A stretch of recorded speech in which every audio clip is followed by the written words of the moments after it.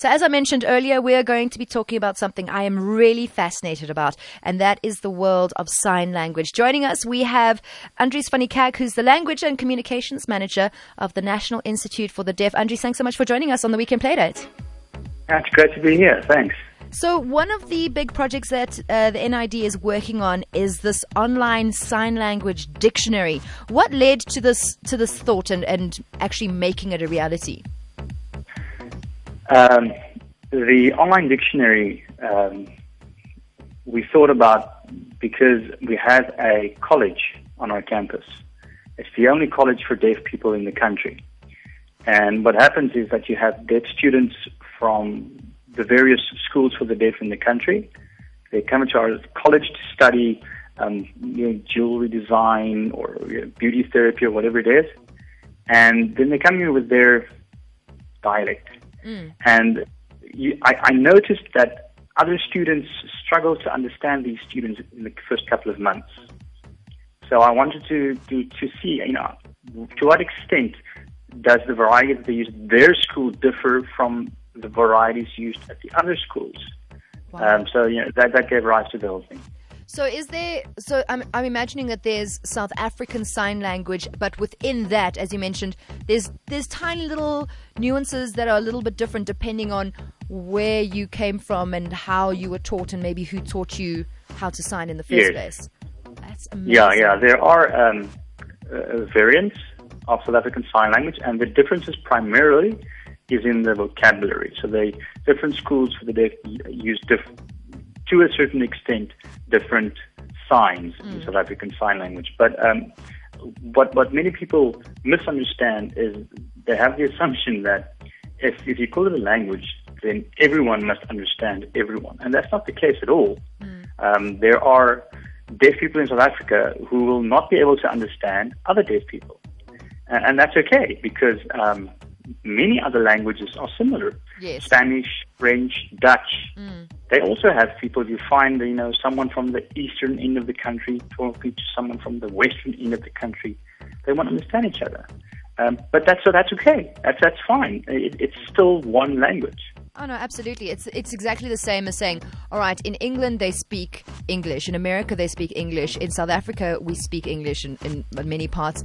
But if you had to have a conversation with someone from Yorkshire and put them up against somebody maybe from Durban, they might have a really hard time trying to understand. Yeah, it's a good example, Yeah, but they're both speaking English. Exactly. So how many different types of sign language are there, if we had to maybe say globally? I imagined that South African Sign Language would be similar to a British, seeing as we are, a colony of Britain from many, many years ago.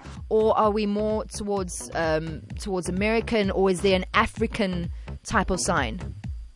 There are many sign languages in the world. I'm not sure how many there are, but generally what is done is that a country has a sign language. Wow. That's usually the case. It's different for Belgium, because Belgium has two regions where they speak Dutch in the one region and French in the other region.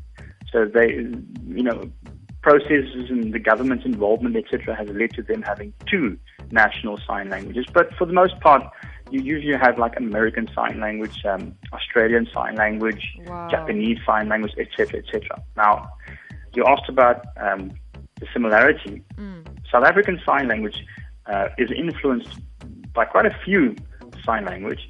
Definitely American Sign Language, definitely Irish Sign Language, definitely British Sign Language. So it stems primarily from the schools for the deaf and who had a hand in creating the schools for the deaf, because most of the schools for the deaf were created by missionaries and religious institutions from Germany, from all over the world. Sure. So that had a different influence on South African Sign Language. Andries, so when you guys decided to embark on creating the online sign language dictionary, you said that it was originally for the students that were at the deaf school or school for the deaf, that's so that they could communicate better together. But is there not a need for people who maybe want to communicate with employees who are not able to hear, or family or friends, and they would like to learn sign in an official way that's easily accessible? Just a minor correction. Yes. The dictionary isn't for the students to communicate better with each other. They figure that out by themselves. Okay. Yeah, they come right. Within a couple of months, they learn what the dominant variant is. Okay. So they're all right. They don't need my help. I was just curious to what extent they are different. And our lecturers at the college, obviously, most of them aren't fluent in sign language. So, we have to teach them a sign. It's very confusing if I tell you, right, there are 7 signs for blue. Wow. This and this and this and this and this. Remember this. That's not practical. Yeah. So I had to determine what was the dominant variant. And in some cases, there's 2 that's used. And that's all right. They're synonyms, is what we call them. Okay. The students don't need the help. It was for the lecturers. More it's than the lecturers and the staff really that more than need the anyone help. else.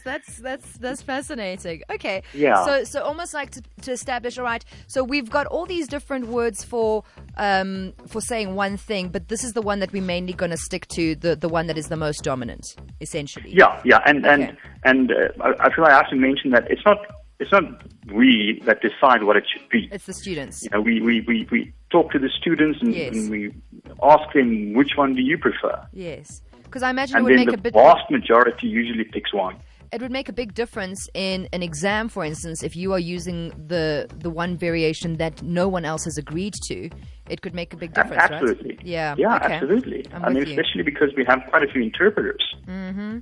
And if you have to, voice, that is, translate from South African Sign Language to English, you have to be accurate. For sure. So it's also very, very valuable to our interpreters. Sure, this is fascinating. Andries, if people wanted to get in touch and maybe have a look at the online dictionary, is it available for the public? Is it available for certain NGOs or for schools? Or how do we see the online sign language dictionary for ourselves?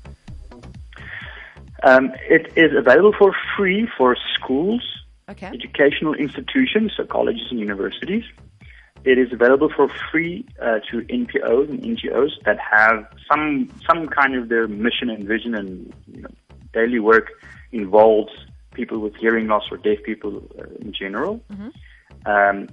And for the general public, we charge a fee of 400 Rand per year. Okay. The NID is a non-government organization, it's an NPO, and it costs a lot of money to get the database online, hosting costs, researchers, etc., etc. So that's how we try and maintain the costs. And if people want to get in touch with me about how to get access to it, they can send an email to nid@nid.org.za. nid@nid.org.za. That's right. And a trial version is available where I give them access for 2 weeks where they can browse around. Oh, cool. At the moment, we do not have many words. We only have 52. Okay. Because what we're doing now is I'm sending the dictionary to schools for the deaf across the country. Okay, and to make building it. sure that the signs that I got from the students here is the same that they're actually using at the school. Fantastic. Yeah, I suppose you need to have a general consensus, otherwise it's going to be Yeah, useless. you have to make sure that it isn't just one student who thought to himself, "Well, I think this is a funny sign. Let me do that." This one's way cooler than what everyone else is using. I'm going to use this. Yeah, this is an awesome sign. That's a boring sign. Yes, it's a measure of quality control that we're doing. Amazing. Andries, I love the work that you're doing. Thank you so much for having a chat to us here on the Weekend Playdate. That was great. And just one more time, that email address if people would like to have 2-week access to the sign language dictionary that's online, nid@nid.org.za. That's right, yeah. Excellent.